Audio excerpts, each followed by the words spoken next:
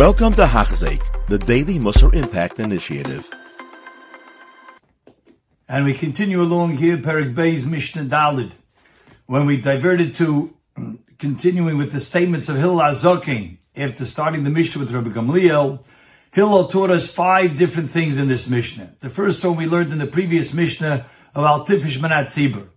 Another 4 teachings that Hillel teaches us, and they really have, according to Rabbeinu Yonah, one central theme, and that being complacency. A person should not be complacent. He should not trust in the status quo, thinking the way it is now, that's the way it will be.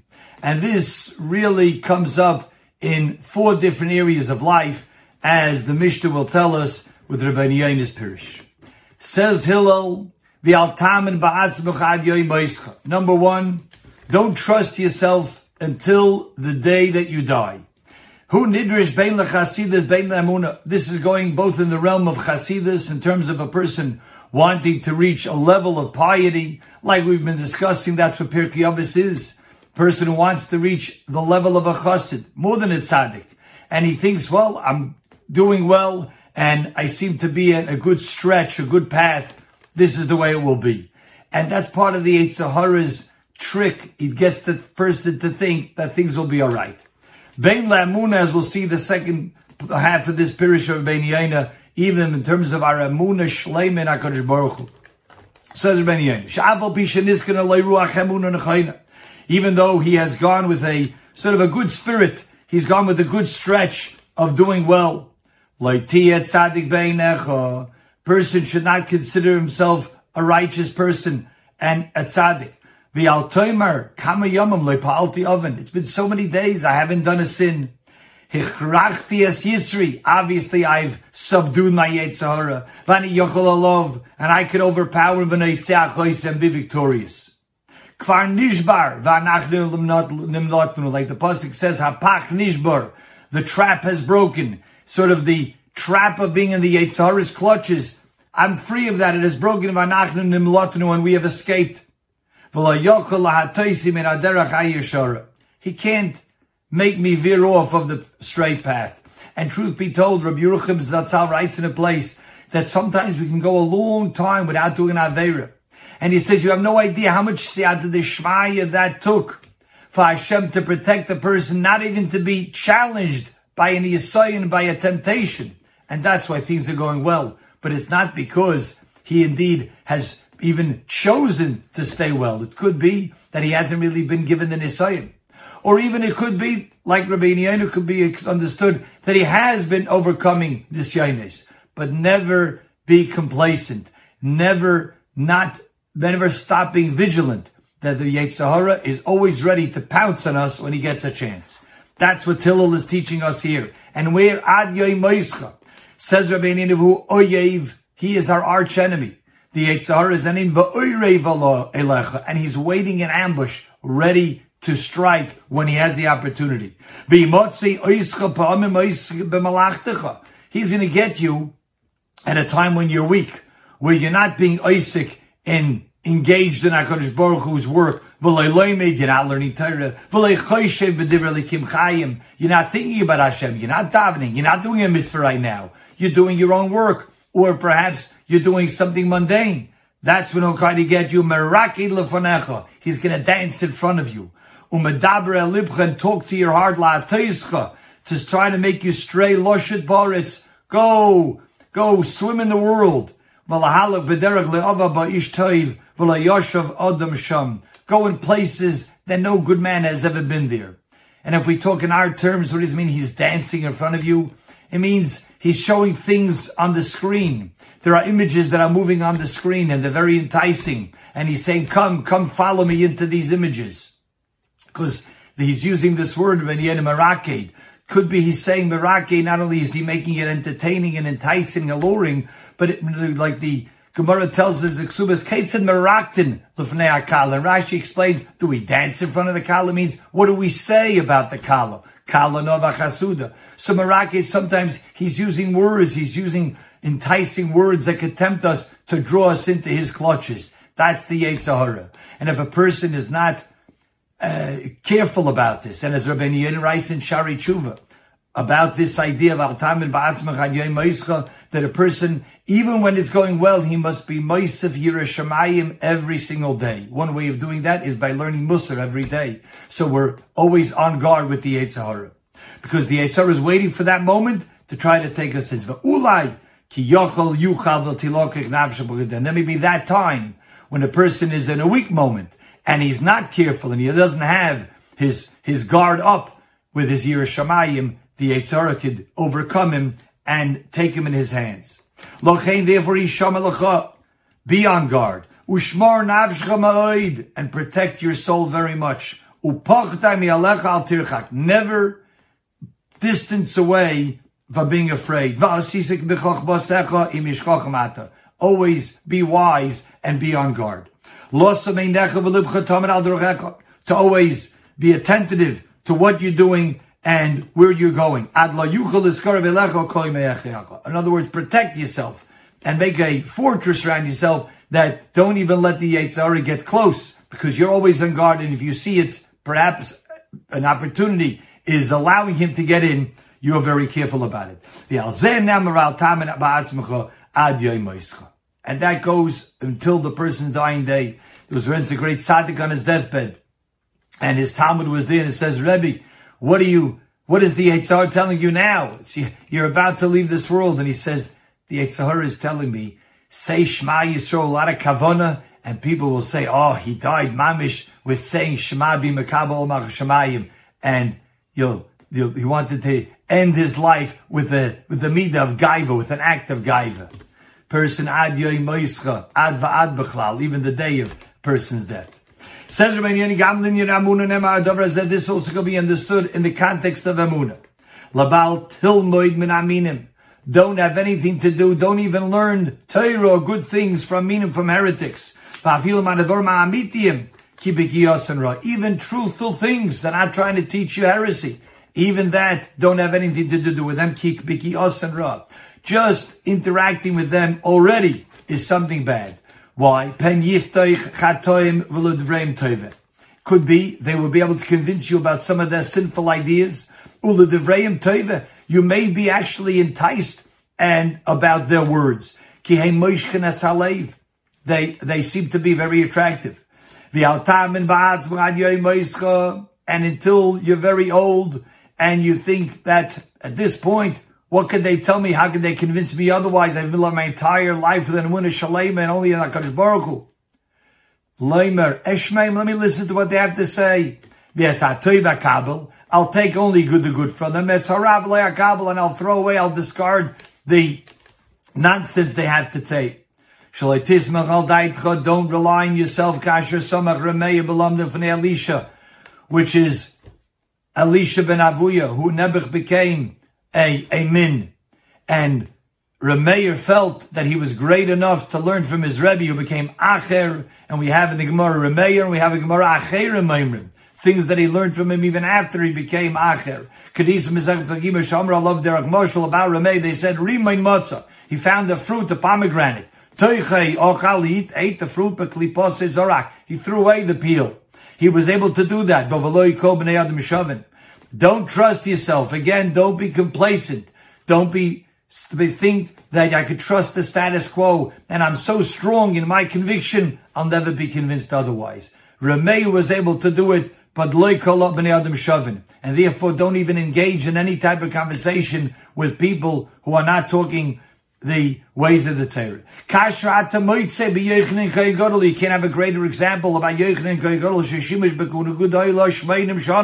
for 80 years, and as all the Mefarshim point out, 80 years, that means he was at least in his 90s, perhaps even over 100 years old. He was a Kohen Gadol. Not only that, the Gemara in Yuma Daf Tesam Arav tells us he was from the great Kohanim Gedolim, not from those who went into the Kodesh HaKadoshim and died on Yom Kippur, like it happened to over 300 Kohanim Gedolim then. But he was from the great ones. He lived for 80 years as a Kohen Gadol.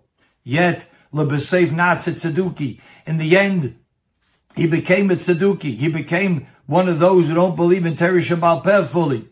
That's Yechiel, and according to the Gemara in Brachos, Abachlikis, Abaye, Rava, and Rava says, Even though he was a tzaddik gomer, the dispute over there, whether this is only talking about someone who wasn't a tzaddik gomer. Rava says, and we pass on the review, someone who's a tzaddik gomer like Yechiel and Kohen Gadol. Ki b'shmaya oisem afilu divrei Torah, yesh b'davar einish gadol ad moed. Seems to me, that's how it happened to Yechiel and Kohen Gadol, because he had conversations with the tzedukim, and he thought, I'm so strong in my ways, no way they can convince me otherwise. And he talked divrei Torah, righteous words of Torah. But in the end, they were able to penetrate, and it seeped in to even someone as great as Yechiel and Kohen Gadol.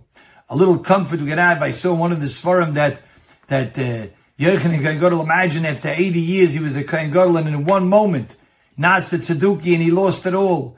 But it's brought in the Shlomo Biberfeld Zatzal said in the name of the Arizal that Elazar ben Dordai, the Gemara tells us in Avodah Zarah, Amon Mais over there, that after doing terrible Averis for most of his life, he did tshuva in an instant and in a moment. Rebbe Bachalov said that he was a kohen olamai b'shah achas, that in one moment's time he was kohen his whole olam haba.